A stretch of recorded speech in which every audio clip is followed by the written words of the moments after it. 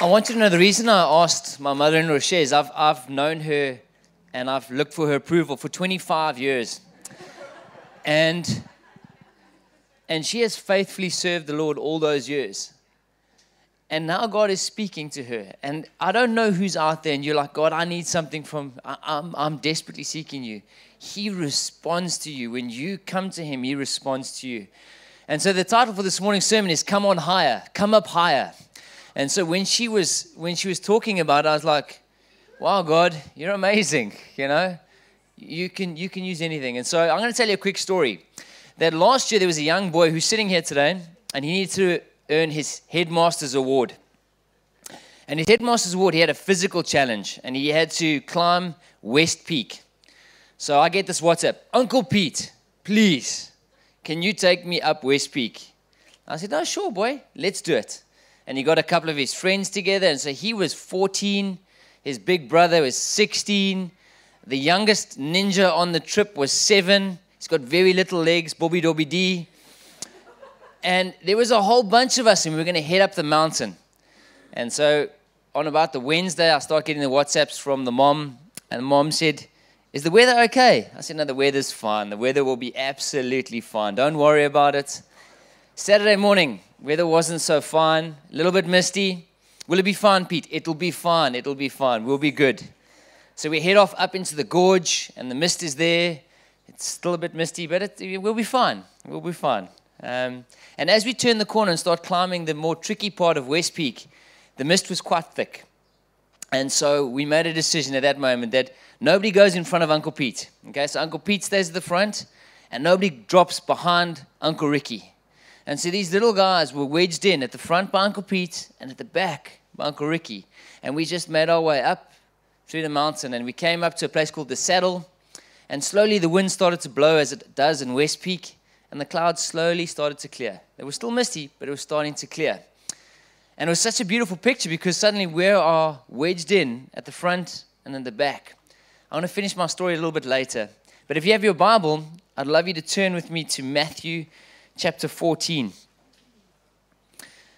Matthew chapter 14 starts with quite a tough story. Is that John the Baptist has just been killed, and Jesus finds out about this. And John the Baptist and Jesus were tight. When they were both in their mom's wombs, there was a connection. There was a kindred spirit. And Jesus has just found out that his friend has been killed. And it says that he wants to step out on his own to be by himself. And at that moment, he's kind of heading out into the wilderness, and he gets to, I think, a slightly bigger lake than this. And suddenly there's thousands of people who rock up. And he says, out of compassion, he was moved. Jesus was moved by compassion, and he started to, he ministered, and then the disciples said, but Jesus, these oaks are hungry. And there was 5,000 men, and there was women, and there was children, and they were hungry, and there was something that needed to be done. There was something that needed his attention. There was pressure. There was, how many of you feel like that sometimes? There's stuff that needs to be done. It's got to get done, Jesus. It needs to be done. What are we going to do? Send them away. Do something. And Jesus says, cool, we've got 5 loaves and 2 fish. Let's multiply it and let's see what happens. And we all know the story. They all get fed.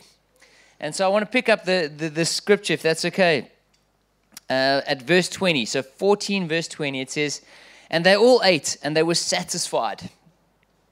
And they took up 12 baskets full of the broken pieces that were left over. And those who ate were about 5,000 men, besides the women and the children.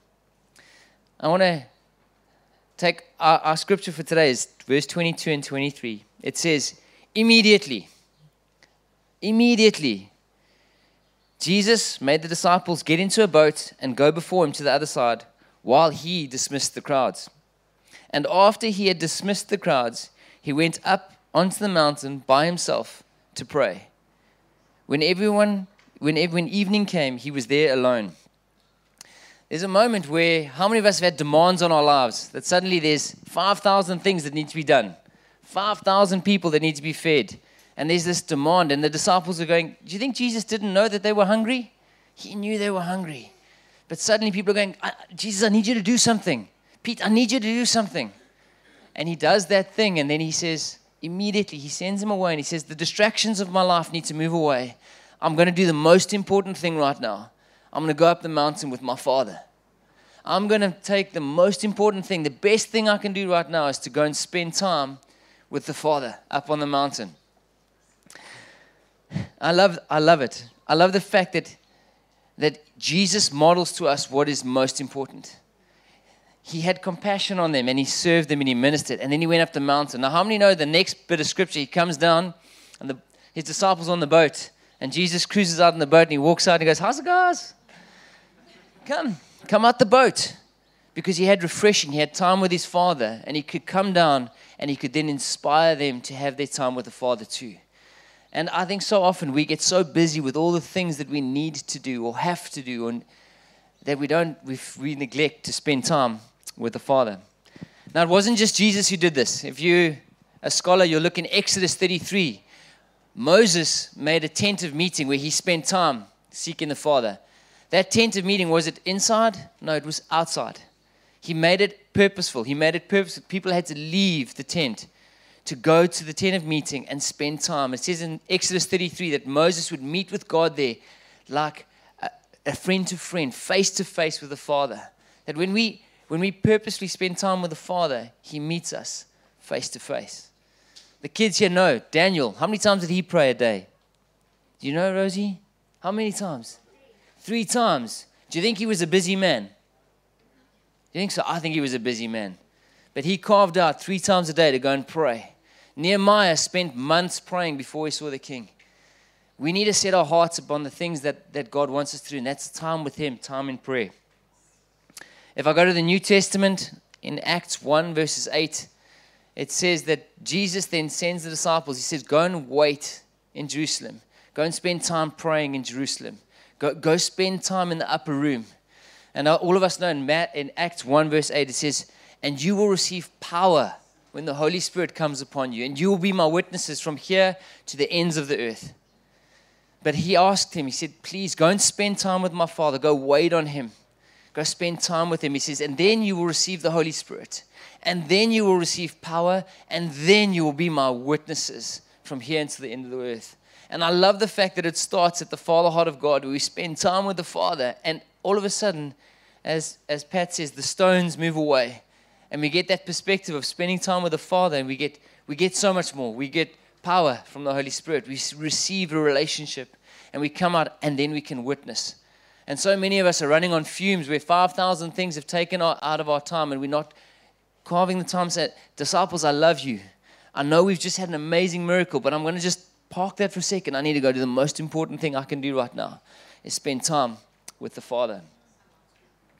And so I want to close out with Ephesians. If you have your Bible, Ephesians is a great place to be. Ephesians chapter 3.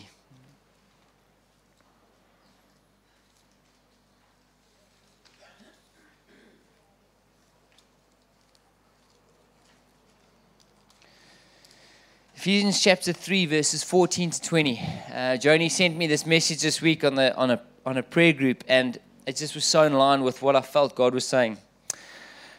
So let's finish that story before we get there. But I now have these little kids, and we start cruising around this mountain. The clouds start to open. And it's amazing that the tallest and the littlest are currently sitting there on each, luckily the littlest on the biggest's lap. And as it cleared, we get to the top of West Peak. Now, if you've been at the top of West Peak, you can see from Table Mountain right around Cape Point to Royals. And if you turn the other way, you can see all the way around to Stellenbosch. The vista of it drives you to one response is, wow. Wow. And we spend time with the Father, the response we have is, wow. Wow.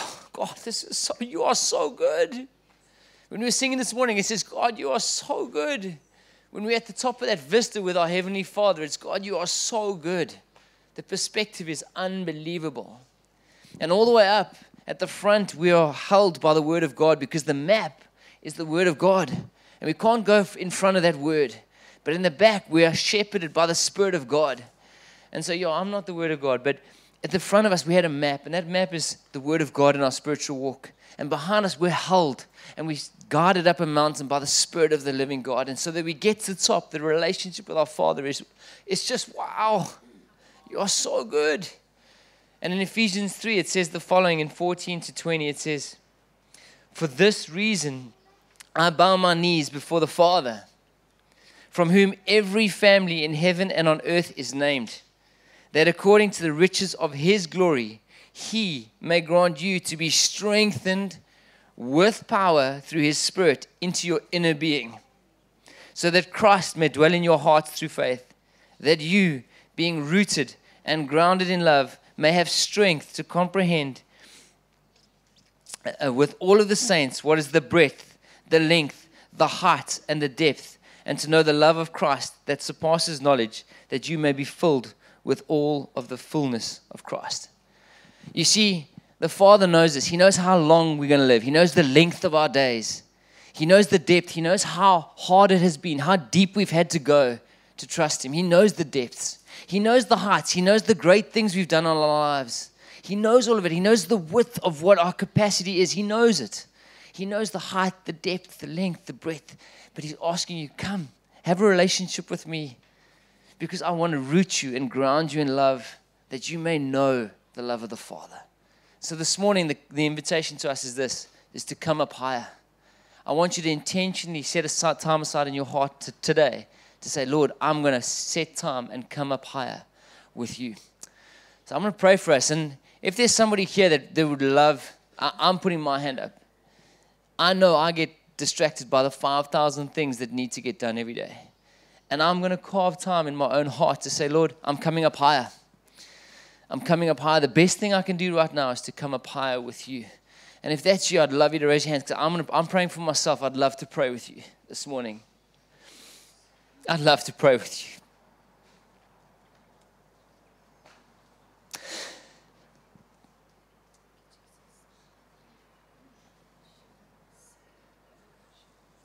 This morning, Lord God, I stand here in a humble praise that there are people here, Lord God, who want to seek the Father heart of God.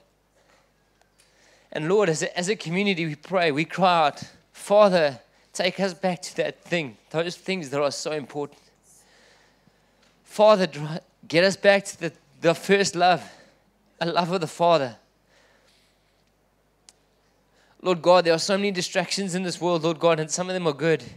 But there's nothing better than time with the Father. So, Lord God, as you call us higher this morning, we pray that we would respond. That, Lord, we would spend time with the Father. And that, Lord God, that we would know in the core of who we are, the love of the Father. I pray for every person here with their hands raised, Jesus. Father, you know their hearts, Lord God. You know their circumstances. You know them, Jesus. You created them.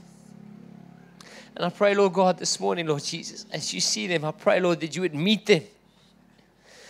And that, Jesus, you would meet them. And that they would know you. And they would know the love of the Father. And they would feel His embrace, Lord God. And that, Lord, as you put them on that elevator and you take them higher, Jesus, the greatest thing, they hit the top of that mountain and they go, oh, wow, God, you are so good. You are so good. And so, Father, we pray and we trust you for that, Lord Jesus. We thank you. We thank you for your Spirit that equips us and surrounds us. And that we just thank you for that, Jesus. So I pray for each hand, Father God. I thank you that even today, Lord, that they would have an experience with you, Lord God. That they would have experience with the Father. We thank you for that. We're going to make it super practical. Helena's going to play right now. She's going to play. I don't know what she's going to play. I want you to cut all the distractions. I want you to cut the distractions of the kids or whatever it is. And I want you to meet with the Father. I want you to come up higher in your hearts right now and say, Father, the best thing I can do right now is immediately respond. The best thing I can do is say, Father, I want to come up higher with you.